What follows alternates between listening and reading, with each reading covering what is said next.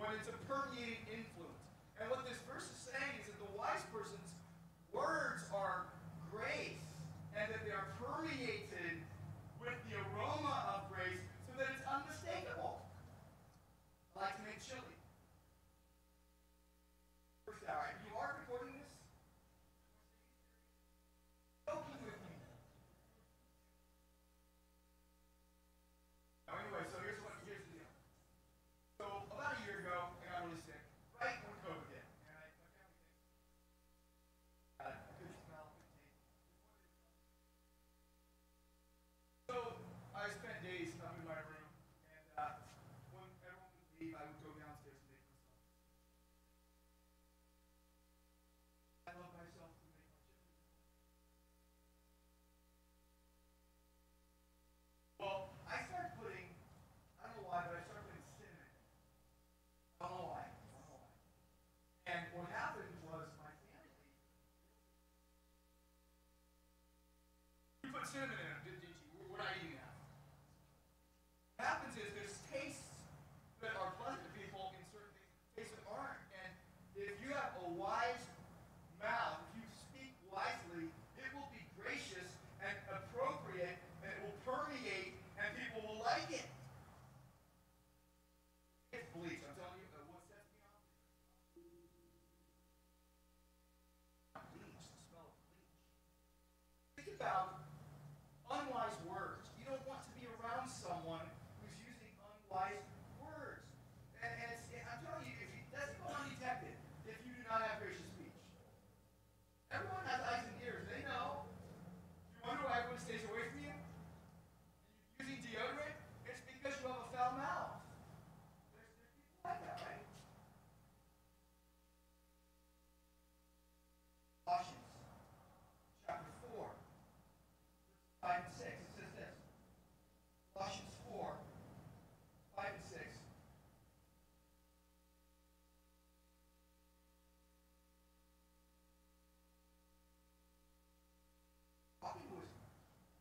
Toward outsiders, making the best use of the time, redeem the time. Let your speech always be gracious. That's the permeating influence. That your speech would be known that way, seasoned with salt, so that you may know how to answer each person. That you should have the kind of thought processes going on where you're measuring your words. You know, Jesus, in Luke 4, when Jesus goes to the synagogue on the Sabbath, and he stands up and they hand him Isaiah, and he's reading the scriptures, and he's fulfilling the scriptures. He even says that. Today, this has been fulfilled in your hearing.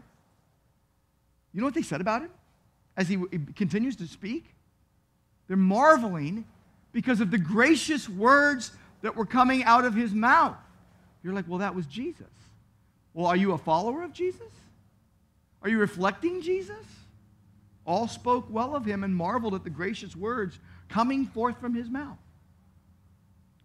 The verse that haunts me is Ephesians 4:29. I don't have to even turn to it. I know it by heart.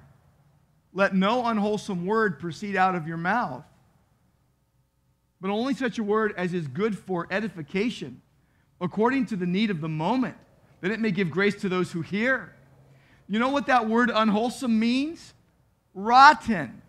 It's garbage. Don't let garbage come out of your mouth. But we do, don't we? We let it happen. We choose it. It's not someone else's fault. Someone doesn't force us to say words that we use. Some of you have some adjectives you keep using all the time, and everyone around you is like, stop using those adjectives. They're not appropriate. They're vulgar. They're wrong. Only such a word as is good for edification, building up, according to the need of the moment. Not every word that builds up is necessary in that moment. That it will give grace to those who hear. There's your ground rules for speaking. You're taking notes? Take these down. Here's your ground rules for speaking. Number 1, will it honor God? Because if it's rotten, it won't. Will it help? You notice, according to the need of the moment. You know, will it build someone up? And is it necessary? The need of the moment. Will it build them up? Will it help them? And is it necessary? Will it honor God? Will it help? Is it necessary? Do you realize if you put your words through that filter, you'd stop hurting so many people with the things you say? We all stand accused of things we've said and done. Praise God for forgiveness in Christ. The contrast in verse 12 is with the fool's character. Look at verse 12. Words of the wise man's mouth win in favor, their grace, but the lips of a fool consume him. The fool's character, the fool's reputation, even the man himself is consumed by the consequences of his words. Turn with me over to Matthew chapter 12. Matthew chapter 12. We'll see what Jesus says about this. Psalm 52, verse 4 says, you love all devouring words, you deceitful tongue. James 3 talks about the tongue being a fire, consuming, destroying. The lips of a fool consume him. What did Jesus say? Matthew 12, verse 33, either make the tree good and its fruit good, or make the tree bad and its fruit bad, for the tree is known by its fruit. You brood of vipers, how can you speak good when you are evil? For out of the abundance of the heart the mouth speaks. The good person out of his good treasure brings forth good. The evil person out of his evil treasure brings forth evil. I tell you, on the day of judgment, people will give account for every careless word they speak. Now, if that doesn't stop you in your tracks, I don't know what will. Stops me in my tracks. Makes me take to heart whatever's going to come out of my mouth. I tell you, on the day of judgment, people will give an account for every careless word they speak. And if you want to talk about being devoured by your words, for by your words you will be justified, and by your words you will be condemned. Does your mouth speak the praises of God? Does your mouth proclaim that Jesus Christ is Lord? Does from the same mouth, as James put it, come both blessing and cursing? Move on to verse 13. It goes on about the fool. The beginning of the words of a fool's mouth is foolishness. And the end, so this is running the whole gamut, okay, from start to finish. The whole process from foolish start to disastrous end. The beginning of the fool's words is foolishness, and the end of his talk is evil madness. Wow. The source of words traced to the inner character spans the process from foolish start to disastrous end. And it's a moral perversity. That's how one person put it. Morally perverse irrationality. It's both moral and mental. You notice it's evil madness. It's moral and mental. Refuses the will of God, refuses the word of God. That's the kind of person who would be considered in this, being described this way. And you think about the current national decline that we're experiencing in the United States of America. They can be traced to this. Wicked madness, morally perverse irrationality. And by the way, many people who profess faith in Christ are literally sliding head first into the depths of this kind of destruction by twisting the scriptures to their own demise, and their life reflects that, and there's no room in their life for unadulterated truth. And so they're not being changed by the word, and they're being conformed to the world. And verse 14 tells us the fool just multiplies all of that. You notice what it says? The fool multiplies words. I mean, fools hate silence. Carl Jung once said, I need many days of silence to recover from the futility of words. Paul Simon sung of people talking without speaking and people hearing without listening. The fool multiplies words, though no man knows what is to be, and who can tell him what will be after him? It's kind of a tricky phrase there, kind of a tricky verse to interpret there. It either means that the fool can't see what his babbling brings, or more likely it's this, he thinks he can predict the future. That fools babbling unwise things think they can predict the future. And arrogantly presume that you can master the world. Then what happens is you get ultra-confident boasting out of a person like that. They have no knowledge of the present, let alone the future. But the wise confess their ignorance of the way everything works. And they trust God, and they know they never stop trusting God. The wise know, if you're wise, you know you are never going to be in a position where you will need to stop trusting God. And so you don't make brash claims about your plans. Well, I'm going to do this, and I'm going to do that. You know, you can't do a master class on predicting outcomes. You can't be the expert who figures it all out. God has not granted access to the details of the way everything works in life. It's impossible to know how the world is completely set up and how all the intricate workings, it's like a fine watch that, you know, has all these movements, and only God knows all the pieces that are moving. And we, by the way, this is how good God is to us. We are unaware all day long of everything we would need to know to live in absolute security and uninterrupted success. That is not accessible to us.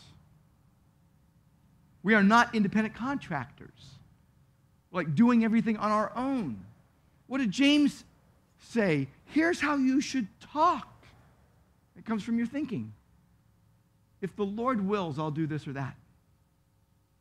If it's God's will, I'm making my plans, but I will not boast arrogantly and predict the future. And look at verse 15. The toil of fools just wearies him. He doesn't even know the way to the city. If he can't get to the city, how will he get to God? He's not going to acknowledge life's vaporous nature. He's going to make everything in his life needlessly difficult. The toil of a fool wearies him. Now we're getting into his, not just his words, but his deeds. And he's getting the simplest things wrong. This is the kind of person that would get lost on an escalator. This is the kind of person that doesn't know enough to come out of the rain, to come inside out of the pouring rain. He can't find the city. How could he find God? And by the way, not knowing the way to the city, you know what that means? He will not seek counsel and advice. That's what that means. It doesn't mean he doesn't have a map. It means he will not ask for wise counsel and advice. Do you know someone like that? Who will never ask anyone's advice because they know it all? And they're always just making pronouncements? The fool will not submit or listen to the community and the wise people in the community. Proverbs 29:11 says this: the fool vents all his feelings. Never had a thought they didn't want to express. Says whatever he wants, but the wise holds it back. I love that. The fool gives full vent to all his feelings, but the wise holds it back. You know what the worst thing is? I'm serious. One of the most dangerous things on earth is a professing believer giving full vent to every thought they ever have. Giving full vent to unwise words. Giving full vent to venom. That's the worst. That's worse than an unbeliever doing it. The unbeliever doesn't know any better. The regenerate absolutely knows better and does it anyway. Great application, the most simplest of applications, you've already thought of it. Here it is, ready? My parents taught me this when I was young. Think before you speak. Wow, what a novel thought. Get counsel from trusted advisors before you spout off everything to the ends of the earth. Okay? Bless people with your words. And extend simple grace. Because you're gonna say things that you actually don't mean long term. And you're going to hear things that people will say that they don't mean long term. You're going to hear or say words for the wind. Job 6:26. The words of the despairing man belong to the wind. Let them blow in the wind. Let them fall to the ground. Don't hold every person to everything they ever say. Would you like to be held to everything you ever say? Some comment? Some opinion you put out that you shouldn't have? If you put it on social media, it's there for the public record. Everyone takes screenshots, so you will probably be held to that. You want to be a safe person to be around. You want to be, the fool is not safe to be around. The wise are safe to be around. You want to be the kind of person who is safe to share with, who is safe to be honest with. People could confide in. Now, that doesn't mean that you're excusing sin and gossip and slander. I don't know how many times I've heard people say, we were just sharing. Oh, they need somewhere to vent. Well, you passed it on. So I guess they couldn't trust you. Not excusing sin or gossip, but you help people process in a godly way, where you listen to them and correct when necessary and help them. Proverbs 26, 4 and 5, I keep looking at these verses like every week. Here's how it goes. Answer not a fool according to his folly, lest you be like him yourself. Like, don't get in a big argument with a fool. But the next verse says, answer a fool according to his folly, lest he be wise in his own eyes. Like, you need to correct foolishness, or else they're going to think that you agree with them. So you reprove or rebuke toxic people if there's no change. You stay away. This is what Titus 3 says.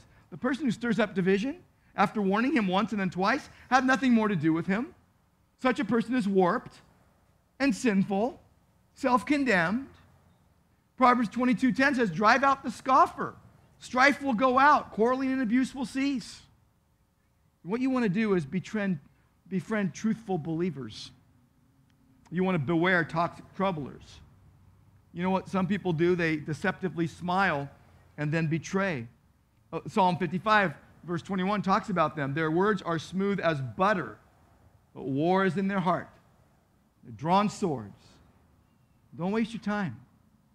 Then your eyes and ears and mind be polluted and assaulted by the ungodly need that someone has to be seen and heard. No, redeem the time. Redeem the time. God's gift should be used for good. And I'm thinking to myself right now, we're only going to look at these verses today because the time is getting away from me. And we'll just go ahead and pick up the rest of this passage next week. Well, let me throw something out to you, okay? I want you to go over to Psalm 141. So I want you to go over to Psalm 141. And I want you to see something that David sees. And I want you to take this to heart with me. And in Psalm 141, David says this, set a guard, O Lord, over my mouth. You see that? Set a guard over my mouth. Keep watch over the door of my lips. You see that? Don't let my heart incline to any evil, to busy myself with wicked deeds, in company with men who work iniquity.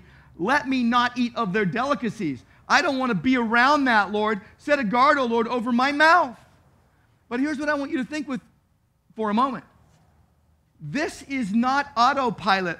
Okay, Lord, set a guard over my mouth, and I'm going to walk away and just do whatever I want. No, you have a part to play. You choose wise words. The person praying, set a guard, O Lord, over my mouth, is thinking, I don't want to displease God with my words. I'm going to ask that question. Will it honor God? Will it help other people? Is it needed? And I think of that verse that Paul said to Timothy where he said, guard through the Holy Spirit that indwells you the good deposit that's been entrusted to you. Guard the treasure. Guard the gospel. And that takes self-control. And depraved, unwise people disregard God's revelation, but dependent believers choose to measure their words. We'll talk next week about minding our ways, okay? But let's just focus. One more time, I want you to go to one more place, Psalm 19. This is a great place. Psalm 19, verse 7, the law of the Lord is perfect, reviving the soul. The testimony of the Lord is sure, making wise the simple. The precepts of the Lord are right, rejoicing the heart. The commandment of the Lord is pure, enlightening the eyes. The fear of the Lord is clean, enduring forever. The rules of the Lord are true and righteous altogether. More to be desired are they than gold, even much fine gold. This is all about the word of God. Sweeter than honey, drippings of the honeycomb. Moreover, here it is. By them your servant is warned. You see that? You need to be careful with your words. When you're handling the word of God and it's telling you, be careful with your words. In keeping them, there is great reward. And then verse 12, who can discern his errors? Declare me innocent from hidden faults. Keep back your servant from presumptuous sins. Let them not have dominion over me. Then I shall be blameless and innocent of great transgression. And then verse 14, let the words of my mouth and the meditation of my heart be acceptable in your sight, O Lord, my rock and my redeemer. Beloved, let's resolve to be people who are careful with our words, shall we? Someone once prayed, Lord, please make my words sweet. I may have to eat them. Think right, get some good advice, then broadcast what would please God. Oh, Lord, we thank you that we, by your Spirit, through your word, can get these truths deep down into our soul. May we be careful with our words. May we measure our words because they matter. They matter to you. And Lord, we don't want to be people that lead people away from Christ. We want to be people that point people to you, to Christ crucified, risen, and coming again. And so, Lord, we want to pray for your grace to live for your glory with our words. And we know it starts in our hearts. Transform us by your grace, that you would be glorified. And we pray in Jesus' name. Amen.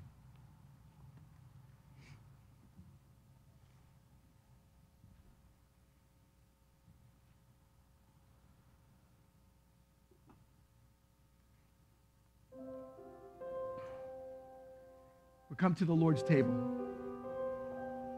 The Lord's table that is based upon words that Jesus spoke and gave to his church. You know, I love that prayer. The psalmist says, search me, O Lord, and know my heart. I think about Christ dying for our sins and how grateful that makes us, how yielded that makes us, and how forgiven that makes us when we believe in him. And then we come to a table like this that God has designed for remembrance.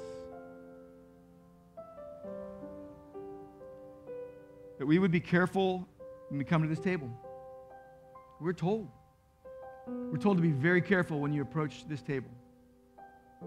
The Bible says that if you eat of the bread and drink of the cup in an unworthy manner, you're guilty of the body and blood of Christ. You bring judgment upon yourself. What does that mean? Well, it would be someone who would say, yeah, I'm a Christian, but you're really not. Or, yeah, I'm a follower of Christ, but you're not following him. Or you're harboring sin in your heart and not really caring about it, and then putting it on a front for everyone else. But here's the thing. God sees everything. You know, we live what is called in Latin, coram Deo, before the face of God. God sees everything. You know, I'm not afraid of the Google camera. I'm fearing God. I'm worshiping him. He's the one who sees everything. And he's my judge. And he's the one whose assessment matters. And when you come to this table, it matters if you are a believer in the Lord Jesus Christ. This table is open to all who believe. You don't have to be a member of Grace Church. You don't have to, give certain things to the church or do certain things. You need to be a believer in the Lord Jesus who has placed your faith in Christ alone, knowing that he was your substitute at the cross and he shed his blood in your place, and that he knows right this moment the condition of your heart, and he knows the condition of your soul. And we are to come freely and boldly, and because of his mercy, to come and remember him. It gives us one more reminder of how good the gospel is and how we are dependent upon Christ. And here we are, people of unclean lips, unclean hearts. We serve a Savior who's perfect and who is at work in every believer to make every believer like him. God is working on finished products, and we're not finished yet. He's working on us. He's developing us. He's transforming us little by little, day by day. And one more step along this way is coming to a table like this and remembering Jesus. If you're a believer in the Lord Jesus, take the bread. Jesus said on the night in which he was betrayed, "This is my body which is for you." He's saying, I'm dying in your place. And he told his followers, do this. Eat this bread in remembrance of me. Remember me. Look to me. Trust in me. And Jesus said, eat of it, all of you.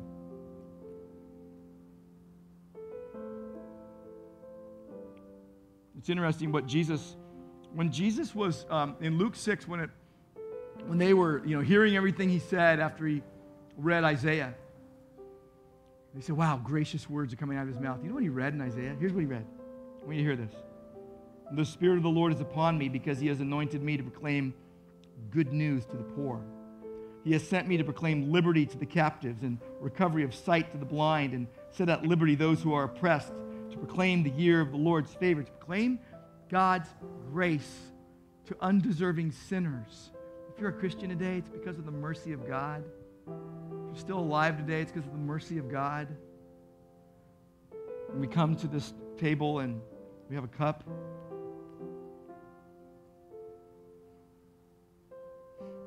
Jesus said, this cup is the new covenant in my blood. Do this as often as you drink it in remembrance of me.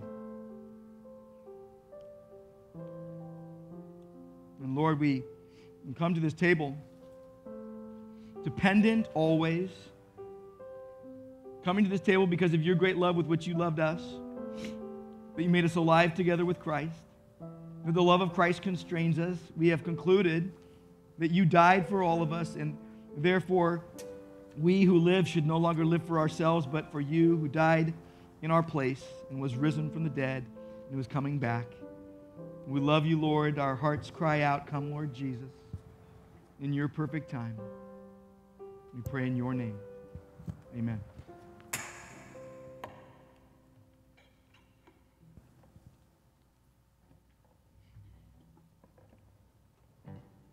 Would you stand with us as we sing in closing?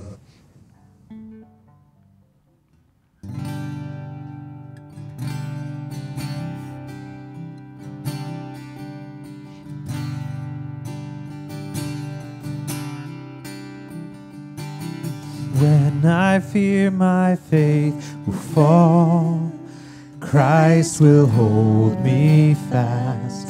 When the tempter would prevail, he will hold me fast. And I could never keep my hold through life's fearful paths, for my love is often cold.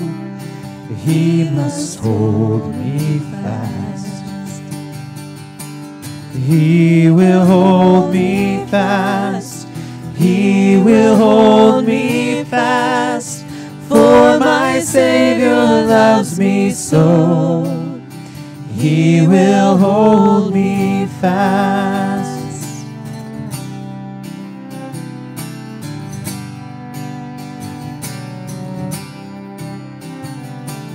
Those he saves are his delight. Christ will hold me fast, precious in his holy sight. He will hold me fast. He'll not let my soul be lost. His promises shall last, bought by him at such a cost. He will hold me fast. He will hold me fast. He will hold me fast. For my Savior loves me so. He will hold me fast.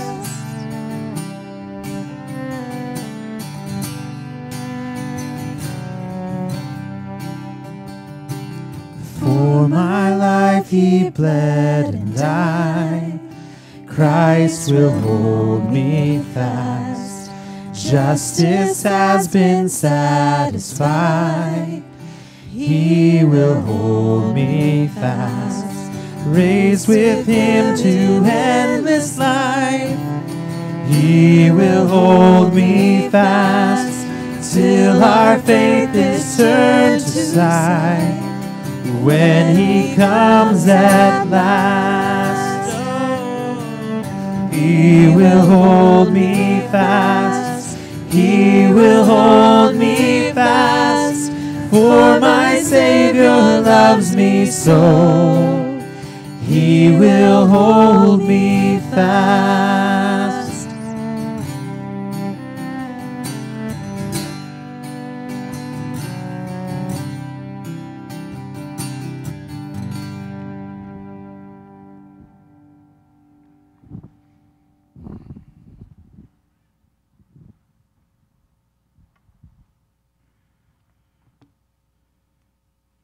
Every time I hear that song, I love that song.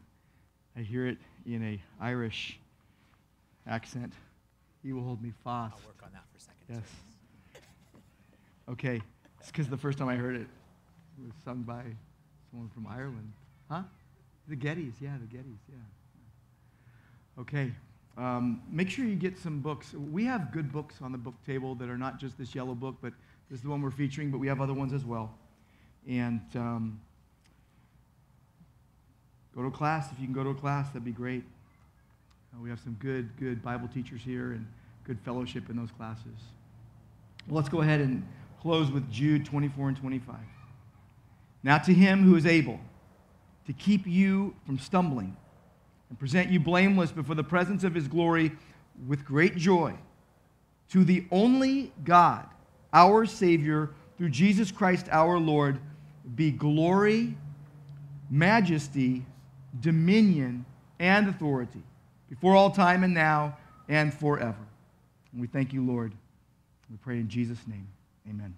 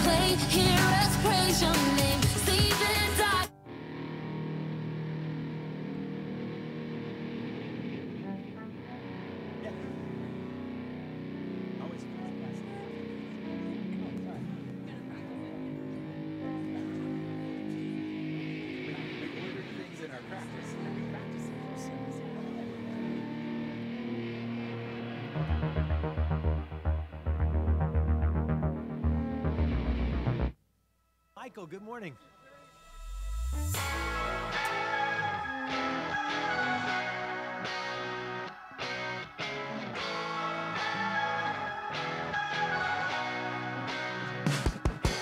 I can't seem to shake this feeling. We both could break through that ceiling. And there's a look in your eyes and I'm not surprised. And I'm wishing that we could start all over again. Yeah, yeah. I get the feeling that we're losing heart. Harder to keep it than it was to start. I keep feeling like we fall apart. Falling and we fall in love. I can't seem to shake this feeling.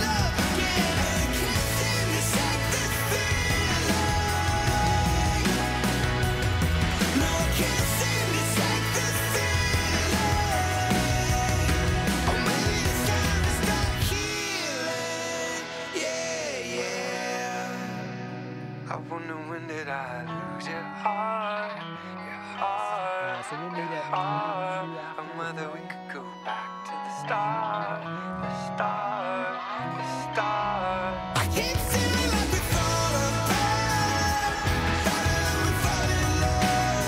I keep feeling like we fall apart, and then we gotta fight to fall back in love again. And it can't seem to shake this feeling. No, I can't seem to shake this feeling. I don't wanna lose the feeling. We both started with a broken heart, and maybe there's a problem that's a start, and I wanna stop killing.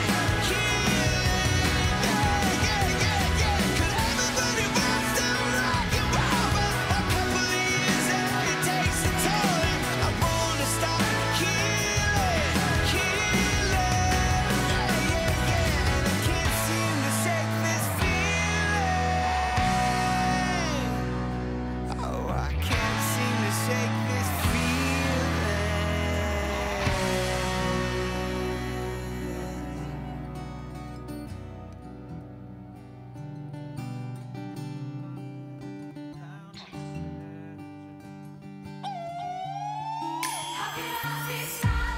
I used to wonder if I ever could be loved. Never gonna live up. Should I give up? Will I ever be enough? What I didn't understand is you love me as I am. I don't care what anybody thinks about me. You're the only one that I need. No, I don't care what anybody thinks about me. How can I be silent when there's all this joy inside my heart? How can I be quiet when you gave me light to pierce the dark? How can I be silent? I will not be silent. Even though my sin had left crimson, you washed away those stains, and the grace you've given is the reason I'll never be the same. How can I be silent? I will not be silent. How can I be silent? I didn't want to stand up, kept my head down, insecure inside my skin, always looking back over my shoulder, making sure I blended in. And you gave me a new name, and I never was the same. I don't care what anybody thinks about me. You're the only one that I need. No, I don't care what anybody thinks about me.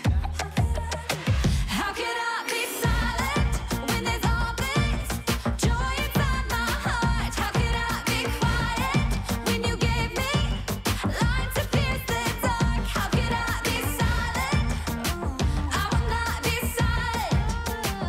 Even though my sin had left crimson, you washed away those stains, and the grace you've given is the reason I'll never be the same. How can I be silent?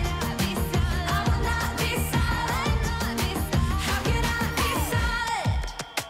I will not be silent. Okay, yep. You're the one that I want, that I want, that I need. You're the one that I want, that I want, that I need. You're the one that I want, that I want, that I need. I don't care what anybody thinks about me. You're the one that I want, that I want, that I need. I don't care what anybody thinks about me.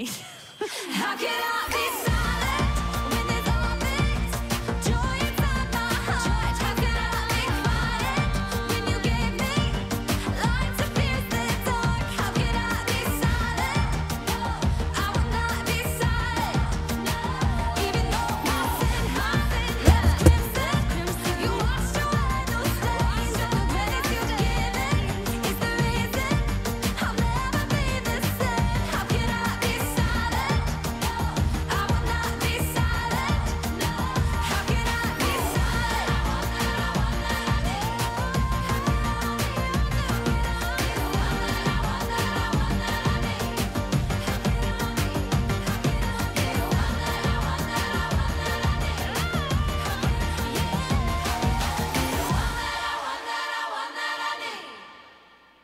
Our one fear that you have to make sure to just listen for is if for some reason the bass is I mean, yeah,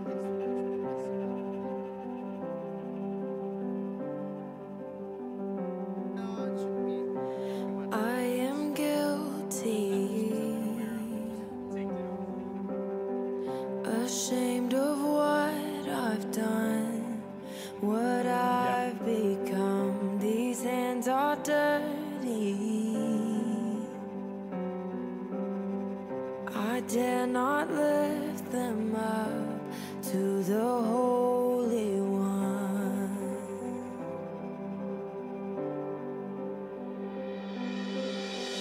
You plead my cause, you right my wrongs, you break my chains, you overcome, you gave your life to give me mine. You say that I am free, how can it be? How can it be?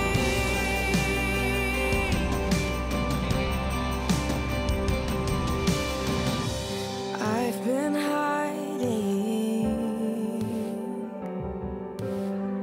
afraid I've let you down. Inside I doubt that you still love me, but in your eyes there's only grace now.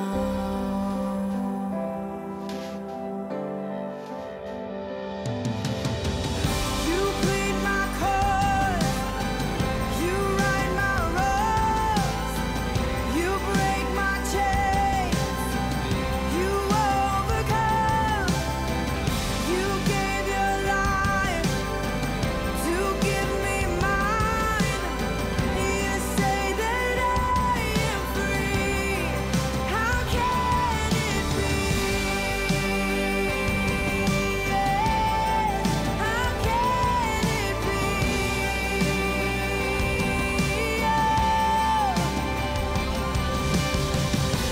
Though I fall, you can make me new.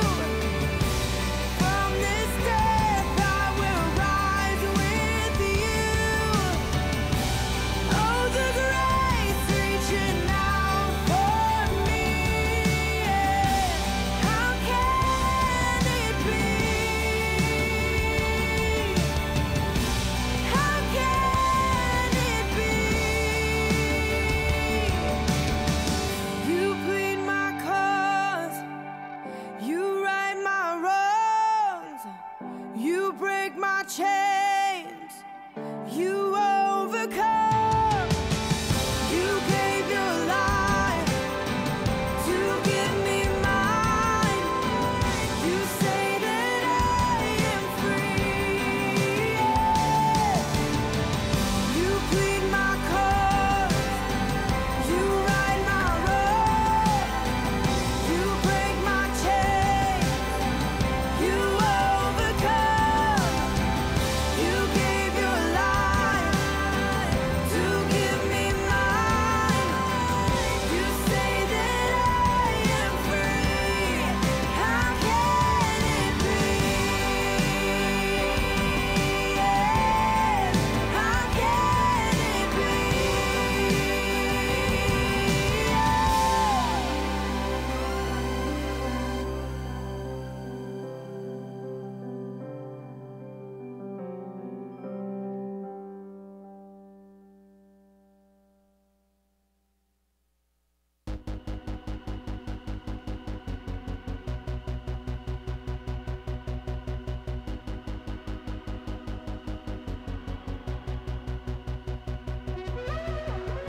You spoke a word and life began.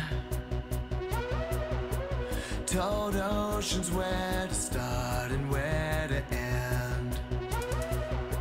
You set in motion time and space. But still you come and you call to me by name.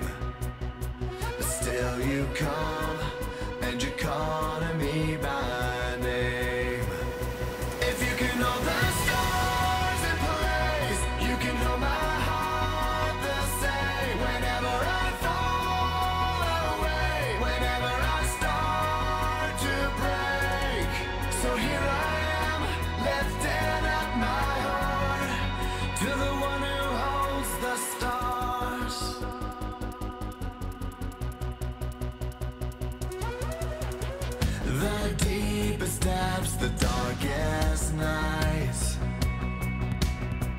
Can't separate, can't keep me from your sight. I get so lost, forget my way, but still you love, and you don't forget my name. If you can know the stars in place, you can hold my heart the same. Whenever I fall away, whenever I start to break, so here I am, lifting up my heart. If you can calm the raging sea, you can calm the storm in me. You're never too far away, you never show up too late. So here I am, lifting up my heart to the one who holds the stars.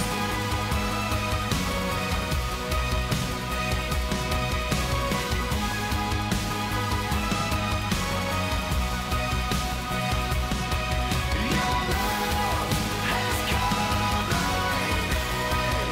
What do I have to fear? What do I have to fear? Your love has called my name. What do I have to fear? What do I have to fear?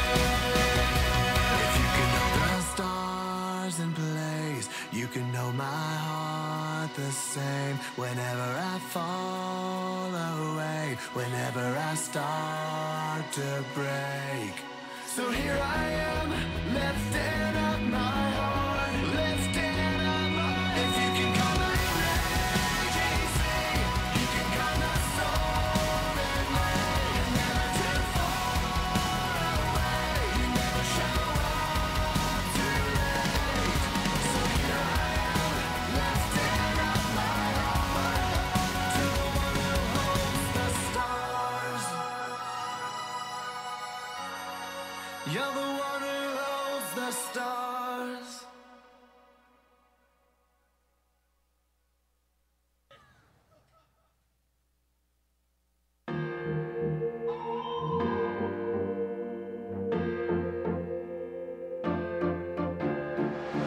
I've been wrestling with my thoughts, I've been searching for daylight, trying to make sense of the mess, trying to feel like I'm alright. All these questions without answers, feeling restless and abandoned. Will you hear my call? Will you be there when I fall? You say all of this time and I've never let you down. I carried you then, I'll carry you here and now. So don't lose heart and don't forget, my work in you ain't finished yet. Hold on to me now, I'll never let you down. I'll never let you down. I'll never let you down.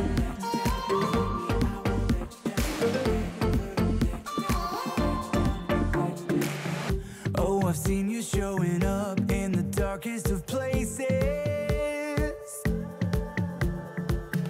in the moments of my doubt, in the tears that I've tasted. Would you take me this far, just to leave me? That's not who you are. I know you hear my call, you're always there when I fall. You say all of this time and I've never let you down. I carried you then, I'll carry you here and now. So don't lose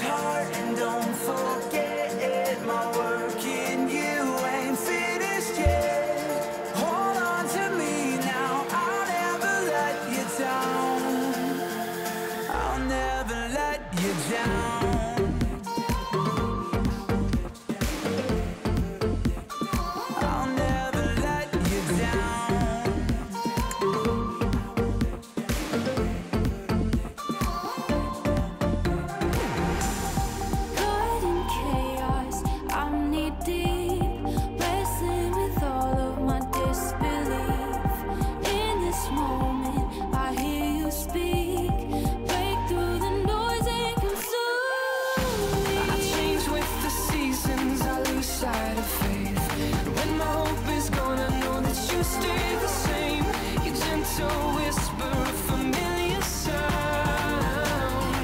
I know you won't let me down. All this time and I've never let you down. I've never let you down. I carried you then, I'll carry you here and now. I'll carry you here and now. So don't lose heart and don't forget it. My work in you ain't finished yet.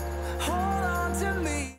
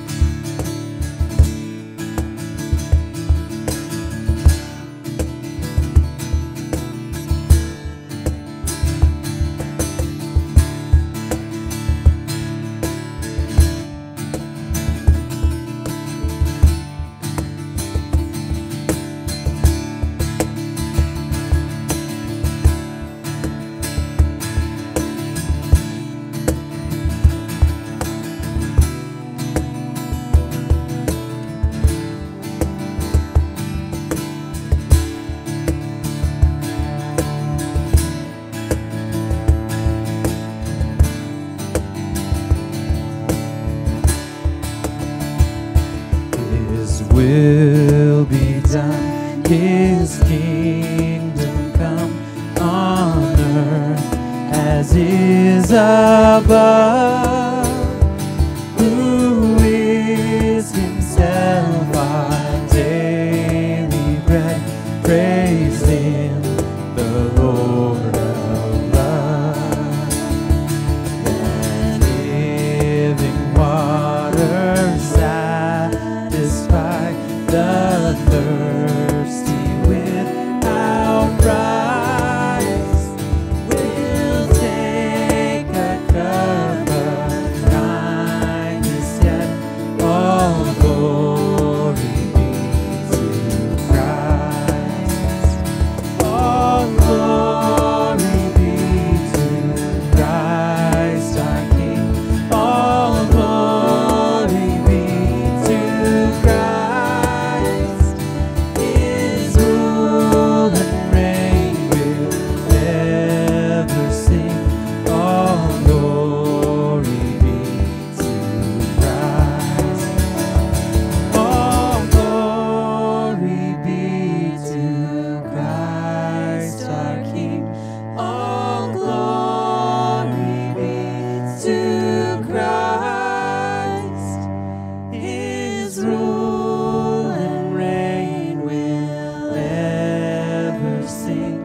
All glory be to Christ. Morning and welcome to Grace Church of Orange. We are a Christ-centered community intent on proclaiming the gospel and making disciples and sacrificially serving Jesus. So glad you've gathered together with us under the tent to worship. So glad you are joining us on the live stream. We are here to worship the Lord with all our hearts, with all our soul, and to hear the word and to pray and to sing our hearts out. And as promised, last week we have a bunch of these books, these yellow books, on how the progressive church twists the scriptures and how you can combat that and hold the scriptures in highest esteem. And so make sure you get some of those. We want to get good books into your hands. This is one of them. There are other books on the book table there. But I'm just so glad to be with you, and thank you for joining us to worship the Lord today. Thanks, Pastor Mike. You don't know me, my name is Connor. Team here, and I have a few announcements for you this morning. Isn't that exciting? So, just a few things to keep in mind. First, Many of you know that our brother Bud Gilbertson went to be with the Lord in the last week, and we just want to let you know that his memorial service is going to be Monday, February 22nd at 1 p.m. at Rose Hill. So if you can plan to be there, that would be great. Second, men's ministry has begun meeting for Men of the Word again on Friday mornings at 7 a.m. So if you are a man and you like the Bible, this is for you. 7 a.m. in there on Friday mornings, and what we're going to be going through is actually going to dovetail with the book that Pastor Mike was just talking about regarding progressive Christianity. Next, on your paper that you have in your hand, as well as around the tent, you should see that we have some QR codes that you can just hit with your phone, and that would take you to a place where you can let us know how you're interested in serving, give us some information if you need to update anything. That's just a great way to stay connected with what's happening at the church, so know that that's available to you. Next, you've probably seen that we've got chairs set up on the lawn out in front of the office, and we've also got chairs in between the modulars there. We have Bible classes open now every service, so if you're able, it'd be a great chance to get some more teaching, to jump into one of those classes. That's for third grade and up, so you can go as a family, and then for second graders and younger, we have children's ministry over there for them as well. Next, just want to let any kids know. Any kids in the service right now? If you're a kid, you can raise your hand. Yeah, I see a few. Guess what? The playgrounds are going to be wide open between services now. I saw some people running around playing tag in between first and second. That was awesome. So just know that those are going to be open. And then finally, mark your calendars. Grace Bible Institute is coming up March 7th. March 7th, a Sunday night. Here under the tent we'll be together, and those are always great times as a church together. So just keep that in mind. And with that, we are going to begin our service by reading from God's Word. So we are going to be in Psalm 98. You can open there with me if you'd like, and stand if you're able, out of honor for God's Word.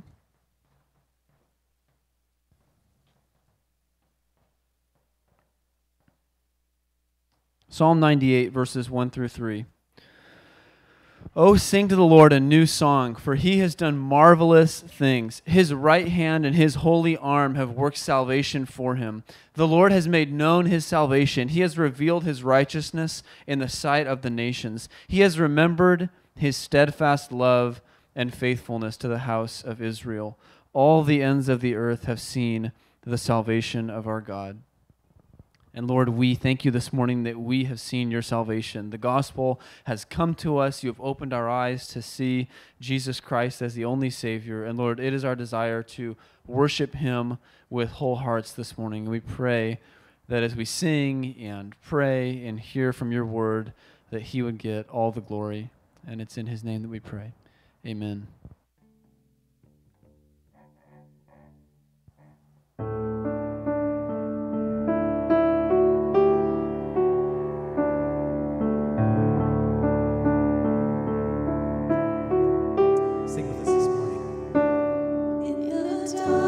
We were waiting without hope and without light, till from heaven you came running. There was mercy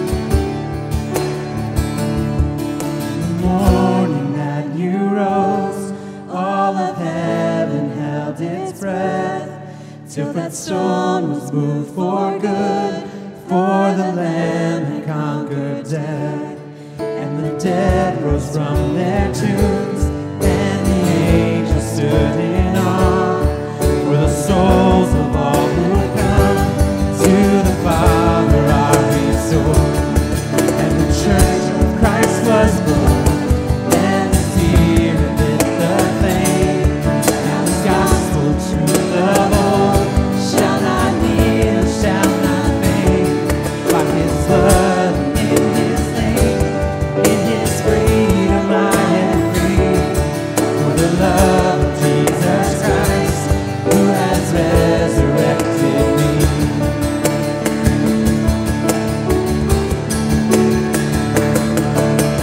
Praise the Father, praise the Son, praise the Spirit, three in one, God of glory, majesty, praise forever to the King of Kings, praise forever to the King of Kings.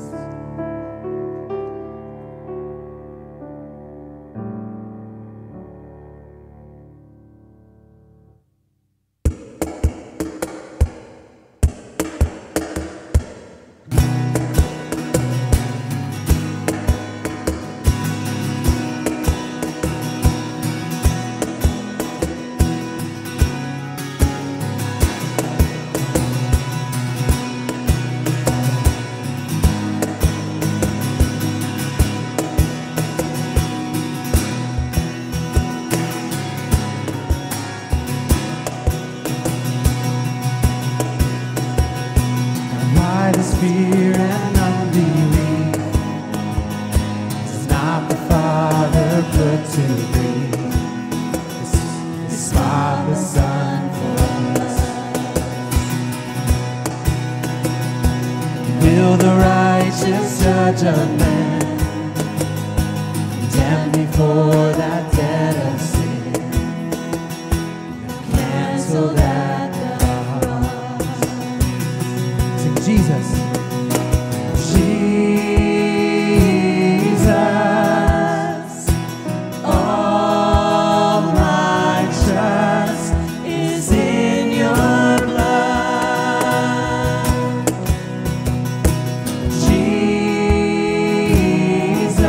Jesus, you've rescued us through your great love.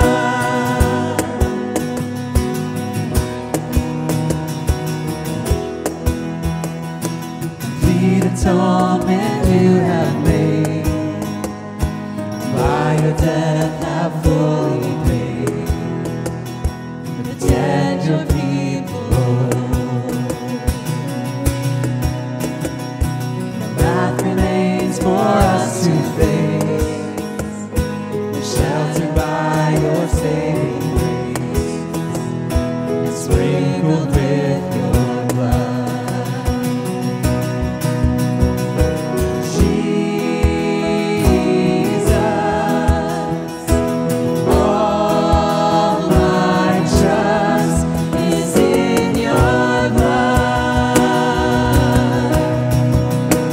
Jesus,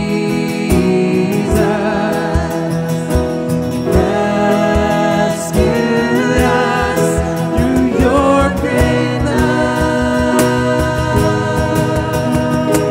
Sweet the sound of saving grace, sweet the sound of saving grace, Christ died for me. How sweet the sound of saving grace, how sweet the sound of saving grace, Christ died for me.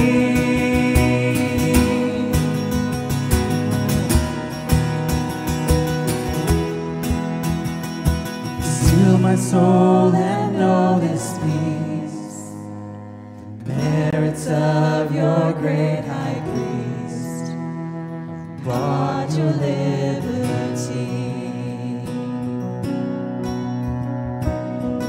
than on his precious blood. Don't fear your banishment from God, since Jesus sets you free. How sweet the sound of saving grace. Sweet the sound of saving grace. Christ died for me.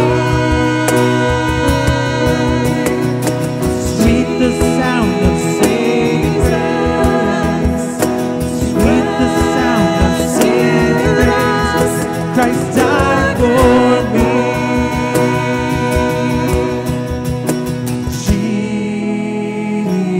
Jesus, all my trust is in your blood.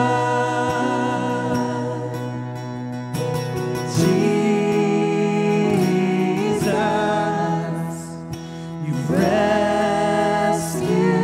us through your great love.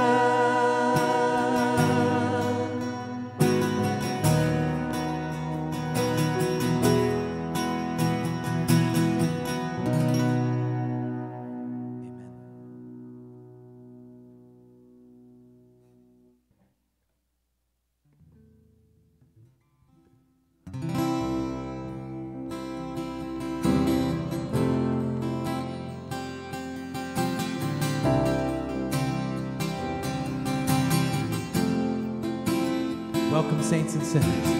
Welcome, saints and sinners. There's room enough for all. We're no longer cursed, no longer lost. We are now His children by election and by blood. That joins us here together at the cross. Every pilgrim, every prodigal, and every wayward son find all that's worth finding as they gaze upon the one who took on flesh, became the Lamb, and bridged the gap of God and man, and joins us here together at the cross.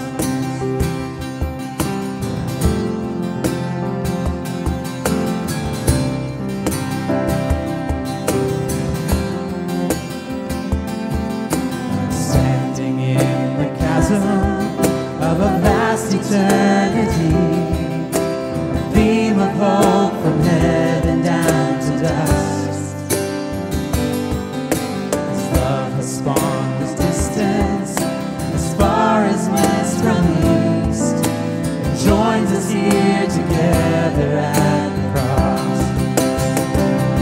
Every pilgrim, every prodigal, and every wayward son will find all that's worth finding as we gaze upon the one who took on flesh, became the Lamb, and bridged the gap of God and man, and joins us here together at the cross.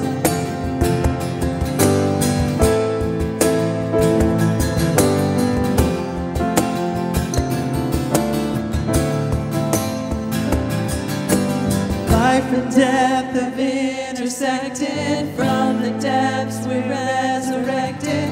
Hallelujah.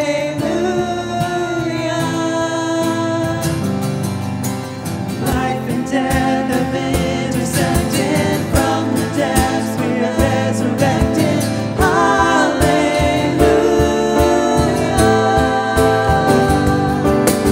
Life and death have intersected. From the depths we are resurrected.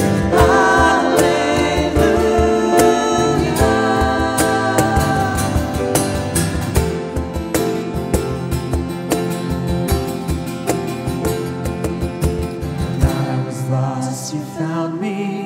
When I was a slave, you freed. In rapture now I'm yoked to liberty. Like a lover, you sought us, won the battle for us. You joined us here together at the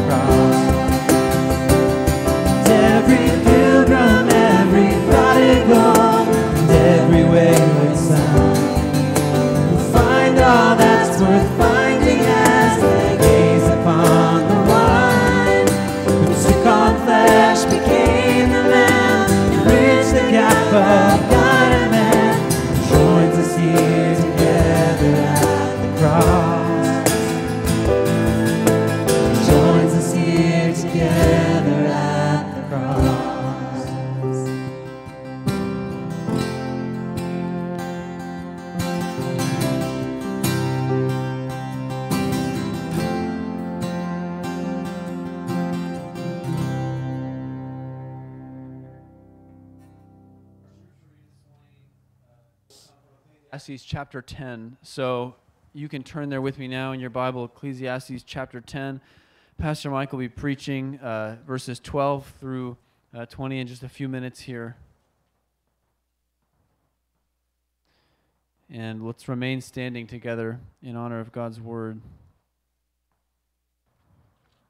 Ecclesiastes chapter 10, starting in verse 12. The words of a wise man's mouth win him favor, but the lips of a fool consume him. The beginning of the words of his mouth is foolishness, and the end of his talk is evil madness. A fool multiplies words, though no man knows what is to be, and who can tell him what will be after him? The toil of a fool wearies him, for he does not know the way to the city. Woe to you, O land, when your king is a child, and your princes feast in the morning. Happy are you, O land, when your king is the son of the nobility, and your princes feast at the proper time, for strength and not for drunkenness. Through sloth the roof sinks in, and through indolence the house leaks. Bread is made for laughter, and wine gladdens life, and money answers everything. Even in your thoughts do not curse the king, nor in your bedroom curse the rich, for a bird of the air will carry your voice, or some winged creature tell the matter. You can have a seat.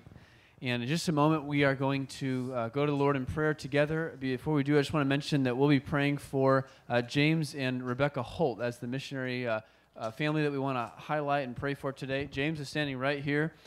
James and I are good friends. We drive to seminary together and sit in the same office over there together. And it'll be a joy to pray for them. They minister locally to families in the El Medina community. So let's go to the Lord together now in prayer. Father, we are just well aware, even like the song that we were just singing talks about, we are well aware that we are prodigals at heart, and we are constantly turning away from you. Lord, we know that you are supremely good and valuable and beautiful and worthy of all praise, but continually we turn aside from you and go after lesser things. And even this week, we've had misplaced desires where we've loved worldly things, comfort, our own selfish desires. We love those things above you. And Lord, we are in need of your mercy this morning. We thank you that you sent your only Son into the world to be Savior to sinners. We thank you that Jesus died on the cross in the place of people like us and rose again so that through faith in him we can have forgiveness and life. Lord, we praise you for that this morning. There is no better news than that we can know you through Christ. And so, Lord, we thank you this morning for the indescribable gift of Jesus, our Savior. And we pray that you would work through the songs that we're singing, the conversations that we have, the word as it's preached, to just turn our hearts and minds toward him again this morning. Lord, we need to be refocused and recentered. And we ask that you would open our eyes to see Jesus more clearly this morning. Lord, we want to know him and have our hearts filled with even greater love for him. Lord, we thank you for James and Rebecca and just for all of the ways that they serve the body here and serve in El Medina as well. And we just pray that you would continue to bless them in their ministry and their personal life as well as they're raising their 5 boys. Anyone would need lots of prayer for that. So, Lord, we pray for grace and just that your work in their life would continue to be evident. And Lord, that you'd fill them with joy as they do the work that you've given them to do. Father, we thank you for the chance to be together this morning. It is such a joy to gather, to worship Jesus together. And we ask that everything that we do would all be to that end, that he would get all the glory. And it's in his name that we pray. Amen.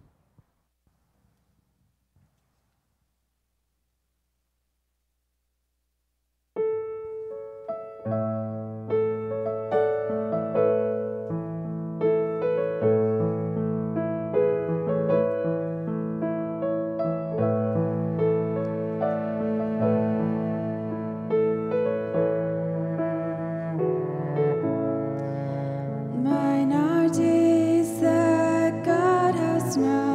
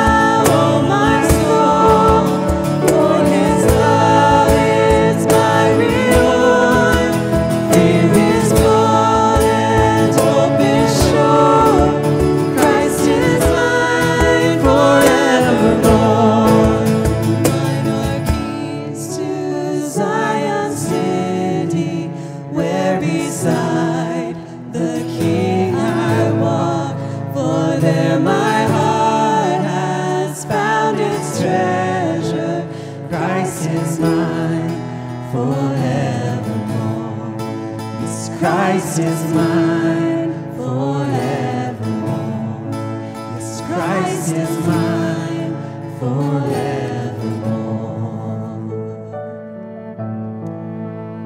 Lord, we've come this morning and we've gathered. God, we've listened to your word read. Lord, we've prayed and we've sung. God, we do. We want all of this to be for your glory. We pray now that you would open our ears, that we may hear and understand. God, it's by your Spirit that we understand your word. God, give Pastor Mike wisdom as he preaches to us this morning. Let us hear and be those who then go and act to glorify your name by responding to your word. We pray these things in Jesus' name. Amen.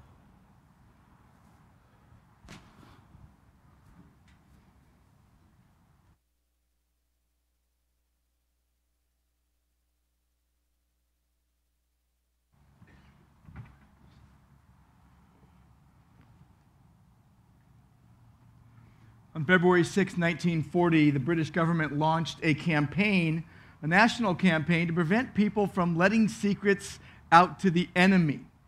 They didn't want any information to be spoken out loud. They didn't want the enemy to know in the middle of World War II. And so the slogan of that campaign was this: careless words cost lives.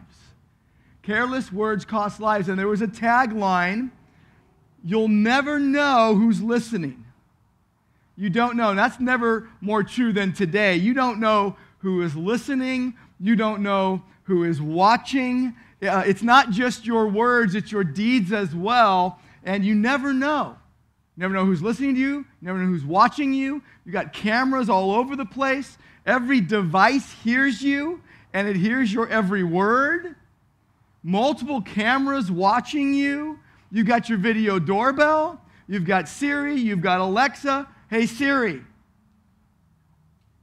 Oh, it didn't work. Okay. I didn't try it first hour. You've got the Google car going around, and so much more.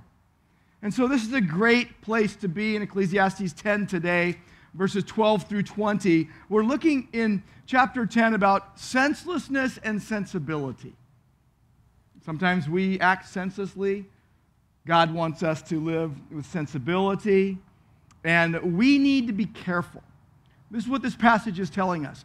Be careful with your words, and be careful with your ways, with your words and your deeds. It's the warning light reminder that we all need far too often.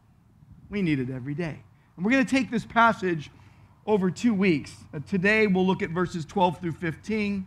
And next week we'll look at verses 16 through 20. And there's two parts to this passage. First, measure your words, verses 12 through 15. And then secondly, mind your ways, verses 16 through 20. So we'll take verses 12 through 15 today about measuring your words, being careful about what you say, about what you choose to say that comes out of your mouth. Now, most of us regret some things we have said and done in life. That shameful words often spring out of our mouths, and they come, the Bible says, from deep down in our hearts. It exposes the true condition of our hearts. In Luke chapter 6, verse 35, Jesus said, out of the abundance of the heart, the mouth speaks. James contained the tongue. It is a deadly evil, full of restless evil, full of deadly poison. Matthew 15 gets into the deeds too, not just what comes out of your mouth. If sure, what comes out of your mouth proceeds from the heart, defiles the person, but out of the heart come evil thoughts, but also murder and adultery and sexual immorality and theft and false witness and slander. So our words and our deeds, our words and our ways are very important. We need to be careful with our words and our ways because they are more powerful than we think. There are consequences to our words and our ways. Now, some of those consequences, if you're doing what is right, are very good. And some of them, if you're doing what is wrong, can be very bad. And I think that Solomon's wise words can be a lifesaver for us today. This passage taken to heart as the Holy Spirit has given us this passage and as the Holy Spirit applies this to our hearts, this can be a lifesaver that fosters both wisdom and integrity in your life, in my life, in our lives. So we're going to look today at being careful with our words, that we would measure our words. So look at verse 12. Verse 12, it begins this way, words of a wise man's mouth win him favor. That is a great starting line for a verse. Now, all biblical wisdom literature eventually comes around to the words, to your words, sooner or later. And words reveal character. It's the acid test of wisdom. And Solomon has already said something about words. In chapter 7, verse 21, he said this, "Don't take to heart all the things that people say, lest you hear your servant cursing you." And then in the very next verse, he says this, "Because your heart knows how many times you yourself have cursed others. So be careful." Now, last week, we ended in verse 11 about that serpent biting before it's charmed. There's no advantage to the charmer. And verse 11 then becomes a parable, really, leading into verse 12, that the snake charmer is the fool who does not prepare. And the serpent can be descriptive of the tongue. In Psalm 140, verse 3, we read this, "They make their tongue sharp as a serpent, and the venom of asps, little snakes, the venom of little snakes are under their lips." The kind of person that has a very sharp tongue, might even have a smile for you, but has venom to come out of the mouth. But here in verse 12, we start this way. The words of the wise bring them favor. This is good. The word of the wise man's mouth win him favor. Now, literally, that means that his words, here's how the Hebrew reads, his words are grace. His words are grace. That there are gracious words coming out of his mouth, and the Hebrew literally translates it this way, literally describes it as the words are grace. It's the overriding flavor of the words. It's the permeating influence of the words. It is grace. Those words are humble. Those words are kind. Proverbs 22:11 says, "He who loves purity of heart, whose speech is gracious," literally grace, "will have the king as his friend." You'll have appropriate words coming out of your mouth.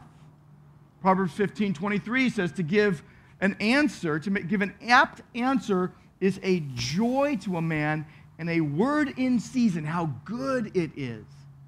Proverbs 25:11 says, "A word fitly spoken is like apples of gold in settings of silver."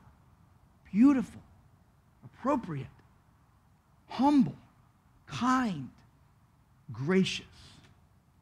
And we see here that the overriding ingredient of the words of the wise is grace.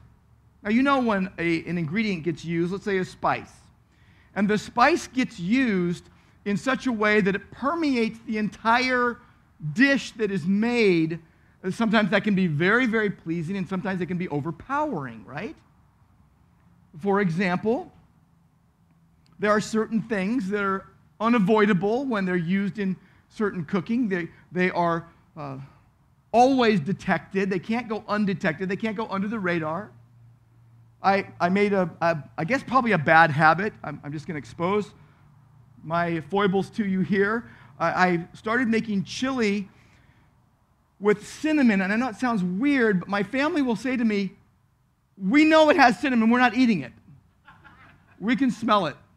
We're not doing this." I have a tendency to like a lot of garlic. And if you eat a lot of it, chewing raw garlic cloves and swallowing them, yesterday I mixed it up with some raw spinach. It's wonderful. It's beautiful. But it permeates your pores. And so people who love me and know me and are close to me say, "We don't like that smell." And I'm like, "Well, I think it's awesome." But it's a permeating, unavoidable flavor, an aroma that will not go undetected. For me, it's the thing that I can't stand is bleach. Like, I can't eat if I smell bleach. I don't know, it doesn't go together. But I want you to go over to Colossians chapter 4, and I want you to see two verses. Well, Paul says there,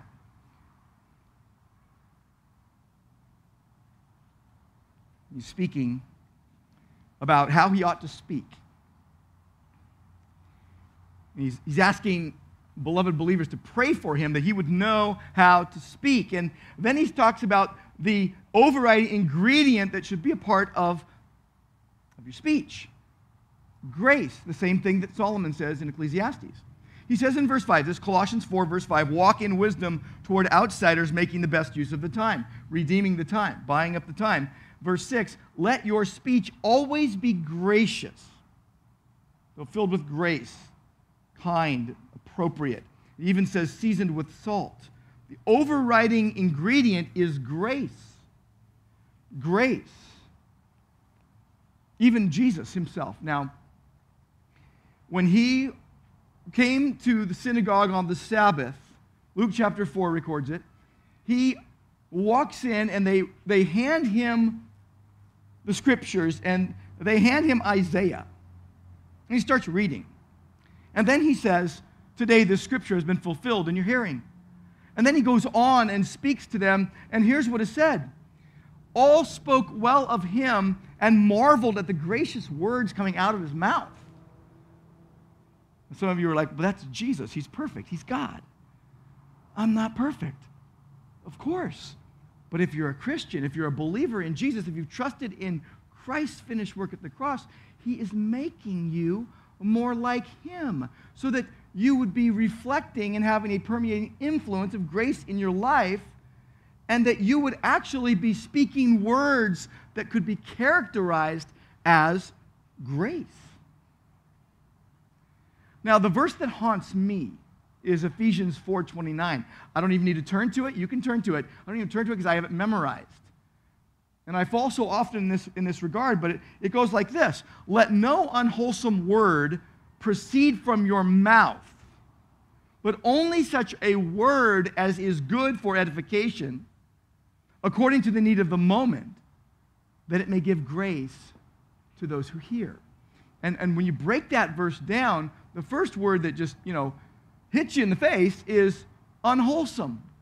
That word means rotten. That's garbage. Saying, don't let garbage words come out of your mouth. Don't let words come out of your mouth that are not going to help other people, that are actually going to hurt other people. And we all know that we do this far too often. Let no unwholesome, any rotten garbage word come out of your mouth. And by the way, some of you probably use some inappropriate adjectives far too often. And maybe those close to you say, you shouldn't keep using those adjectives in your life because they're harmful, they're hurtful. And maybe it's become a habit in your life. Only such a word as good for edification, according to the need of the moment, that it may give grace to those who hear. If you're taking notes, here's your ground rules for speaking. Here are your ground rules for speaking. The first thing you should ask is, the thing I'm about to say, will it honor God? Because you notice that the unwholesome, the garbage word, doesn't. It's not gracious. Will it honor God? And then secondly, ask the question, will it help? The words I'm about to speak, that I'm actually thinking about and I'm going to let out of my mouth, will they honor God and will they help?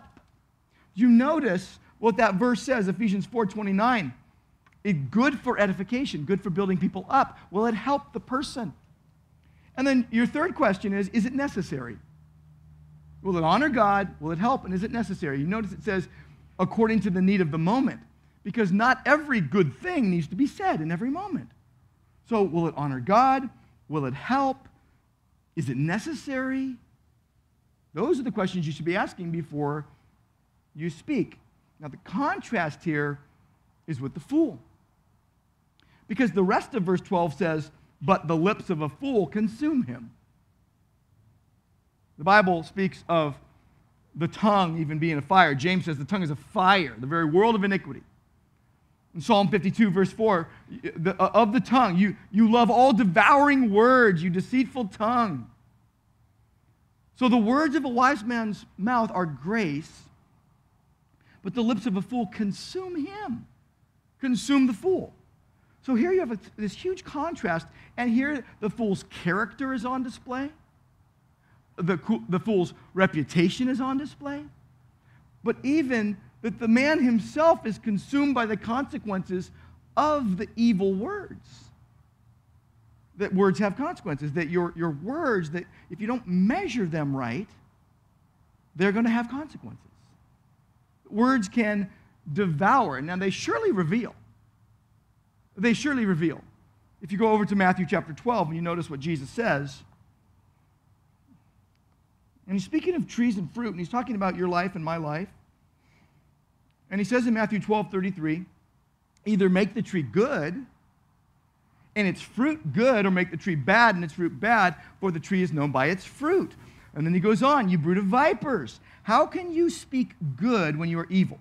Out of the abundance of the heart, the mouth speaks. The good person out of his good treasure brings forth good. The evil person out of his evil treasure brings forth evil. I tell you, here's how serious it is. On the day of judgment, people will give account for every careless word they speak. Now, if that doesn't stop you in your tracks, I don't know what will. It stops me in my tracks on the day of judgment. Jesus says this. People will give account for every careless word they speak. We need to be careful about our words. We need to measure our words. And then he says, by your words you'll be justified, by your words you'll be condemned. Are you professing faith in Christ? Are you declaring that Christ is Lord? Are you pointing people to Christ? Or are things coming out of your mouth, and we know how easy this is to do, don't we? That are harmful, that are inappropriate, that are pushing people maybe away from Christ rather than pointing him towards Christ? Notice in verse 13 that for the fool, the beginning of the words, the very start is foolish. It's not like they started out well and then they, did a nosedive. No, they start foolish, and the end of the talk is evil madness. That tells you that it's both moral and mental. Evil madness. The source of the words are being traced to inner character. The beginning of, verse 13, the beginning of the words of a fool's mouth is foolishness. There's the start. The end of his talk is evil madness. It spans the process from foolish start to disastrous end. Wicked madness, moral, wicked, and mental madness. Michael Eaton put it this way, morally perverse irrationality. This is a person who refuses the will and word of God. This is the person that refuses to be taught. And by the way, our current national decline has roots in morally perverse irrationality. You can trace our current national decline in the United States of America to a morally perverse irrationality. And you know what? A lot of people who profess faith in Christ have caught the disease. There are a lot of people who profess faith in Christ who have slid headfirst into these kind of depths where they have no room for unadulterated truth. They just have only room for their own ideas. Verse 14 just continues. The fool multiplies words. Like the fool doesn't think any words that they don't want to say. Like they don't hold themselves back. They just give full vent to everything they think. The fool hates silence. Carl Jung once said, I need many days of silence to recover from the futility of words. Paul Simon sung of people talking without speaking and people hearing without listening. But the fool hates the silence and multiplies the words, even though, here's what this verse tells us in verse 14, even though no one knows what is to be, and who can tell what will be after him. Now that's kind of a tricky verse to interpret. It either means that the fool cannot see what his babbling brings, or, which I think more likely is, the fool thinks he can predict the future. How many people do you know that think that they could teach the master class in predicting the future? You can't do that. You can't do that. It says, though no man knows what is to be and who can tell him what will come after him. But the fool arrogantly presumes he knows how the world exactly works and that he can master the world. And so he traffics in ultra-confident boasting. You know anyone like that? Are you like that? No knowledge of the present, let alone the future, but, oh, I know it all. But here's what the wise does. Now, I love how the wise and the foolish are contrasted. The wise confess that they are ignorant of all the details, and they trust God.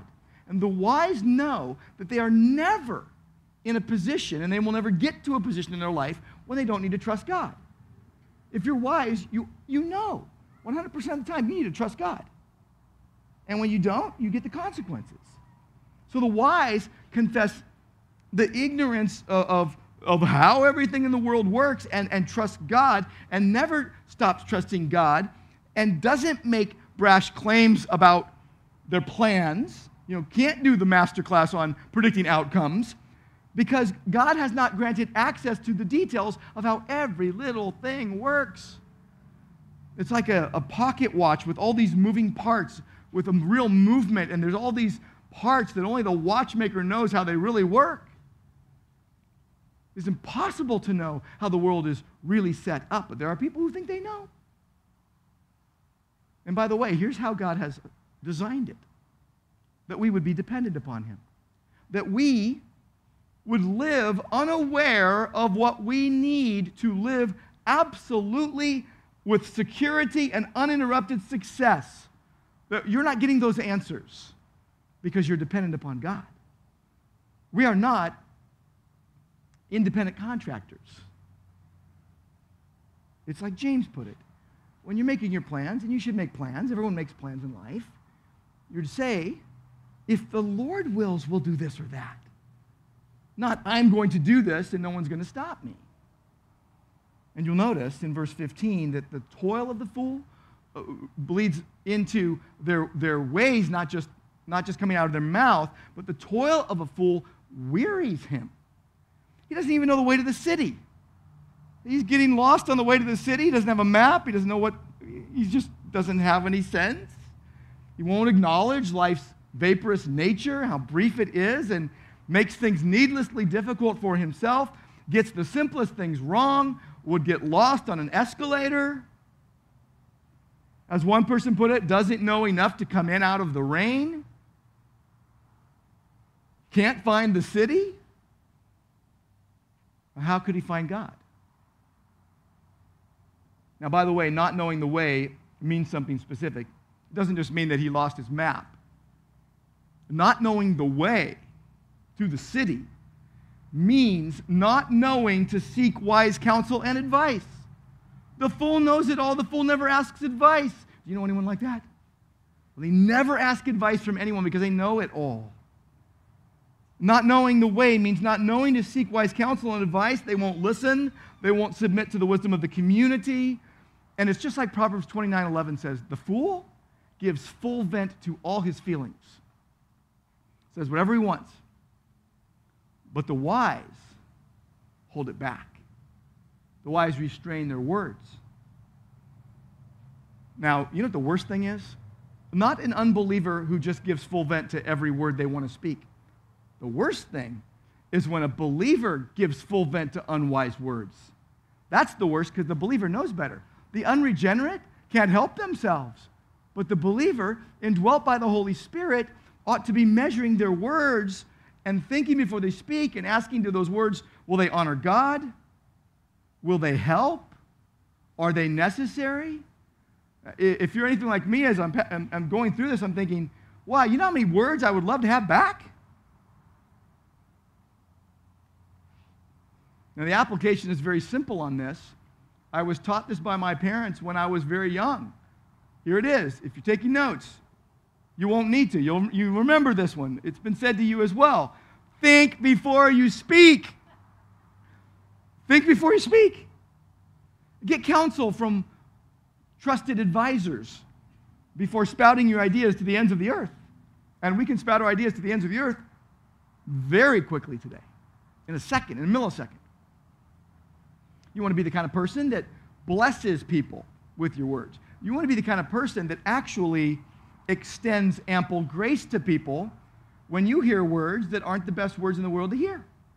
And what I mean by that is you're going to say and you're going to hear words that belong to the wind. Job 6:26 tells us that the words of the despairing man belong to the wind. It means those words, he doesn't mean them long term. He's frustrated.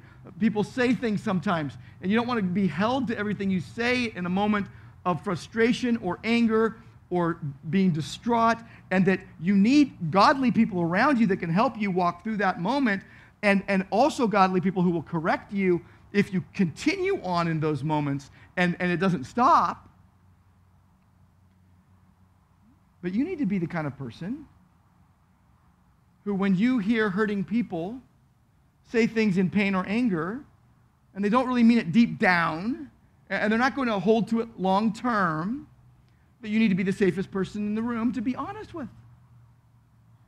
Because you want someone like that in your life. Now, I don't mean excusing sin. I don't mean excusing gossip or slander. I mean helping people process things in a godly way. That you would listen, that you would correct where necessary, that you would help.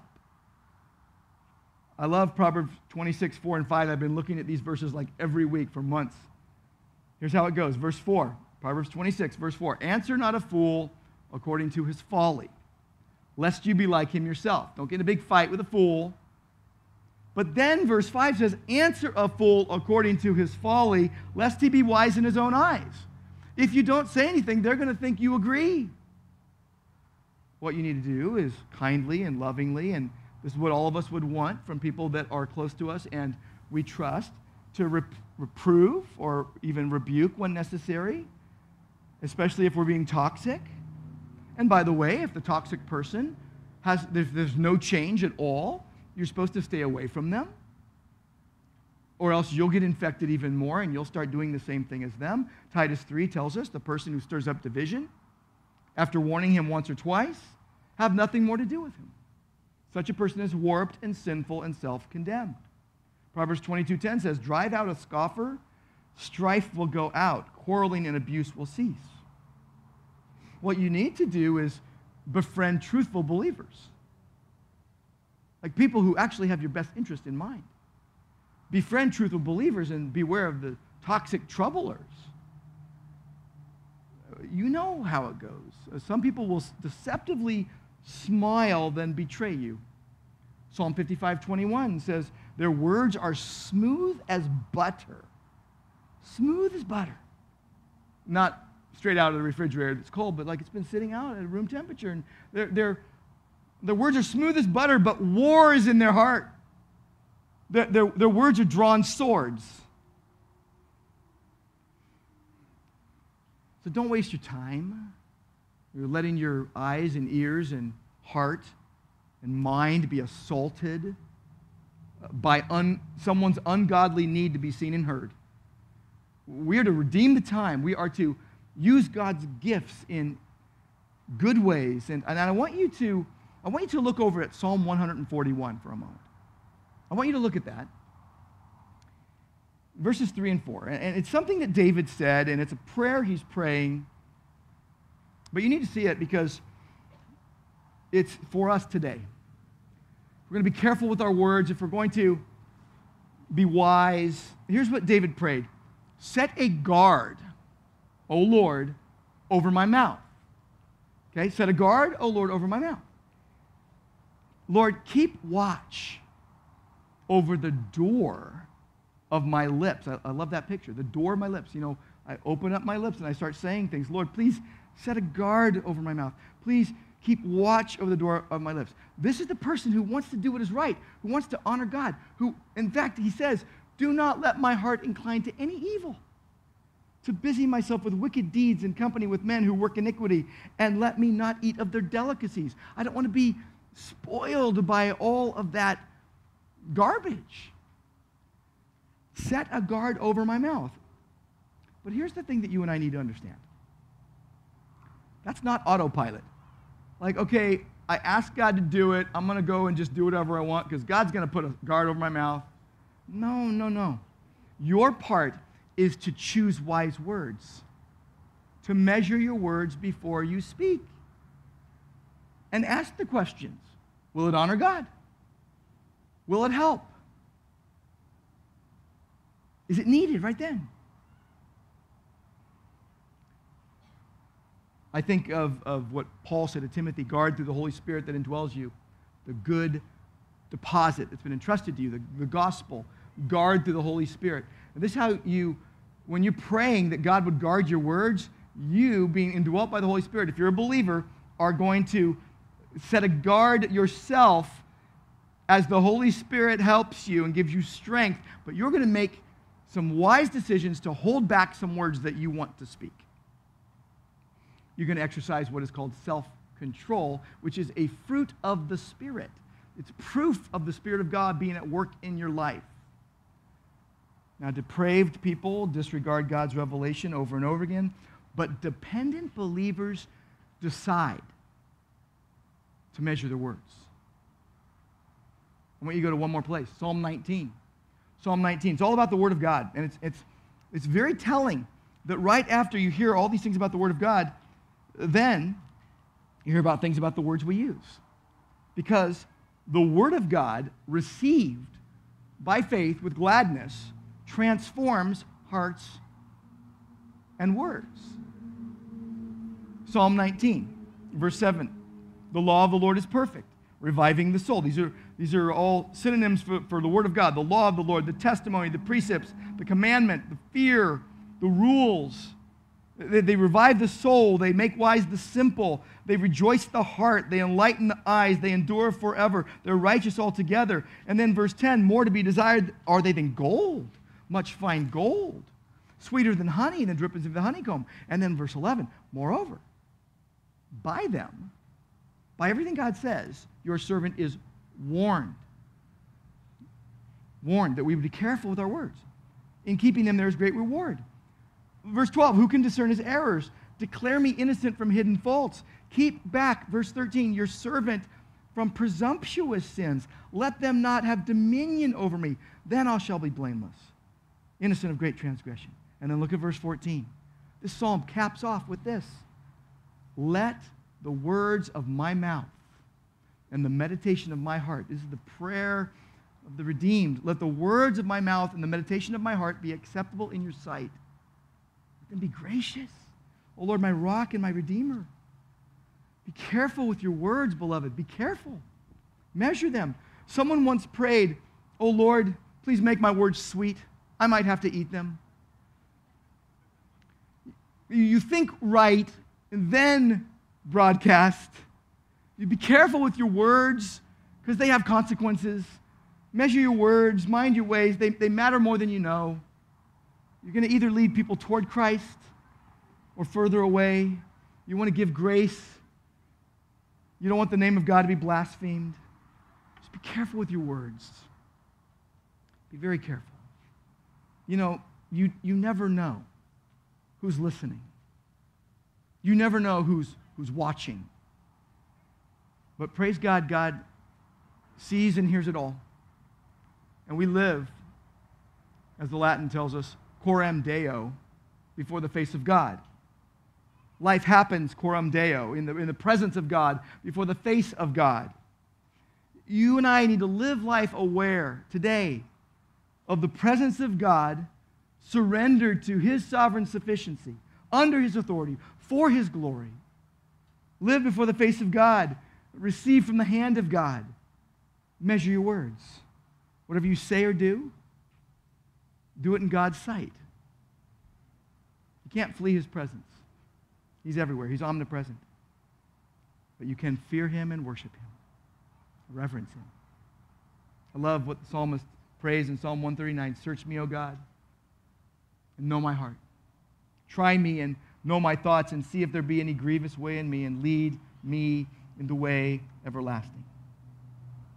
Lord, that's our prayer today. That you would search our hearts, that we, in our thoughts and our words, would not be grievous, but we would be gracious. That we would honor you, that we would live self-controlled. So many of us feel so out of control at times. And Lord, we pray by your Spirit, through your word, for your glory, that you would help us, strengthen us to make wise choices with our words that spring from our heart. All for your glory, and we pray in Jesus' name. Amen.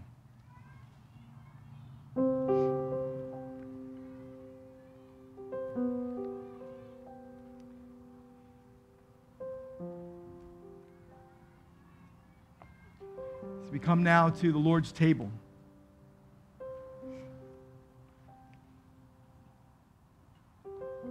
Asking God to search our hearts. He knows us. Christ died in our place. If you're a believer in the Lord Jesus, you're trusting in his finished work, you know that he died for your sins in your place, then this table is for you. You don't need to be a member of Grace Church. You need to be a member of the worldwide body of Christ, the universal church of the redeemed.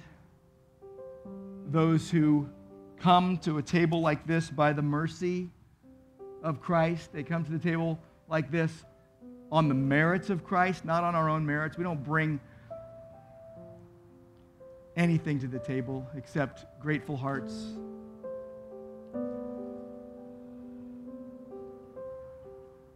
You know, when Jesus was in that synagogue, recorded in Luke 4, on that Sabbath day, and he was given Isaiah to read. Here's what he read. Here's what he fulfilled. Spirit of the Lord is upon me, because he has anointed me to proclaim good news to the poor. He has sent me to proclaim liberty to the captives and recovery of sight to the blind, to set at liberty those who are oppressed, to proclaim the year of the Lord's favor, to proclaim the Lord's grace. This is the table of grace. We are instructed to come to this table where Jesus, on the night in which he was betrayed, took bread and he broke it and he said, "This is my body." And he took a cup and said, "This cup is the new covenant in my blood." And he kept saying, "Do this in remembrance of me." We are remembering Jesus Christ. Died in our place, risen from the dead. And we're not to partake of the table in an unworthy manner, meaning no unbelievers should partake of the table. Only repentant believers, only people who are grateful for the grace of God and the mercy of God in their life. We come to this table knowing that we are dependent upon Jesus for everything. We take the bread, knowing this is symbolizing God's grace to the undeserving. Jesus said, "This is my body, which is for you. Do this in remembrance of me." It was because of his great love with which he loved us. The love of Christ controls us, constrains us. We concluded this: one died for all, therefore all died, and he died for all, that they who live should no longer live for themselves, but for him who, for their sake, died and was raised. And so we come to the cup, and Jesus said, "This cup is the new covenant in my blood." He said, "Drink of it, all of you." And we thank you, Lord, that as often as we eat the bread and drink the cup, in obedience to you, we proclaim Christ's death until he comes again. We preach Christ crucified, risen, and coming again, as you have said, Lord. We love you, Lord. We thank you for this table. We thank you for the reminder it is of your grace and your mercy. And we pray in Jesus' name. Amen.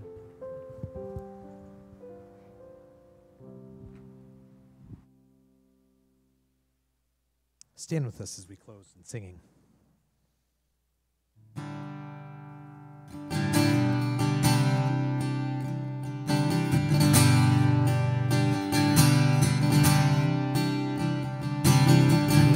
I fear my path will fled, Christ will hold me fast. When the tempter would prevail, he will hold me fast. I could never keep my hold through life's fearful path, for my love is often cold. He must hold me fast. He will hold me fast. He will hold me fast. For my Savior loves me so. He will hold me fast.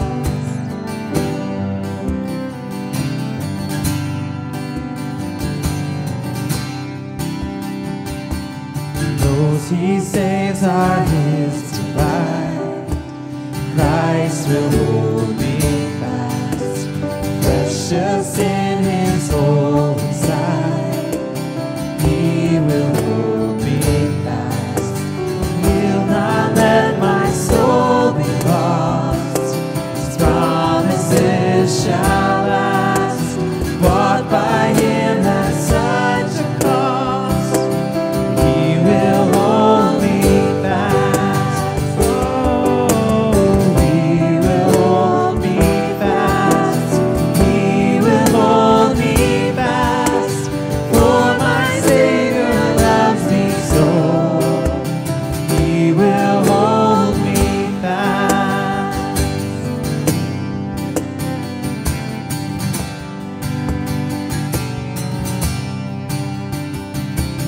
For my life he bled and died. Christ will hold me fast. Justice has been satisfied. He will hold me fast. Raised with him to endless life. He will hold me fast till our faith is turned to sight. When he comes at last, he will hold me fast. He will hold me fast. For my Savior loves me so. He will hold me fast. He will hold me fast. He will hold me fast. For my Savior loves me so. He will hold me fast.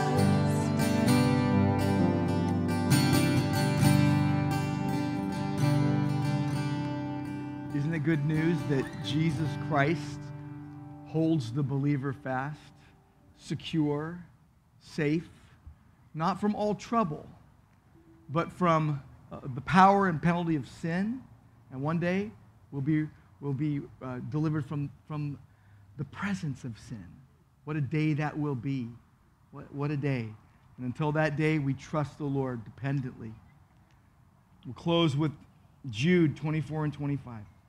Now to him who is able to keep you from stumbling and to present you blameless before the presence of his glory with great joy, to the only God, our Savior, through Jesus Christ our Lord, be glory, majesty, dominion, and authority before all time, and now, and forever.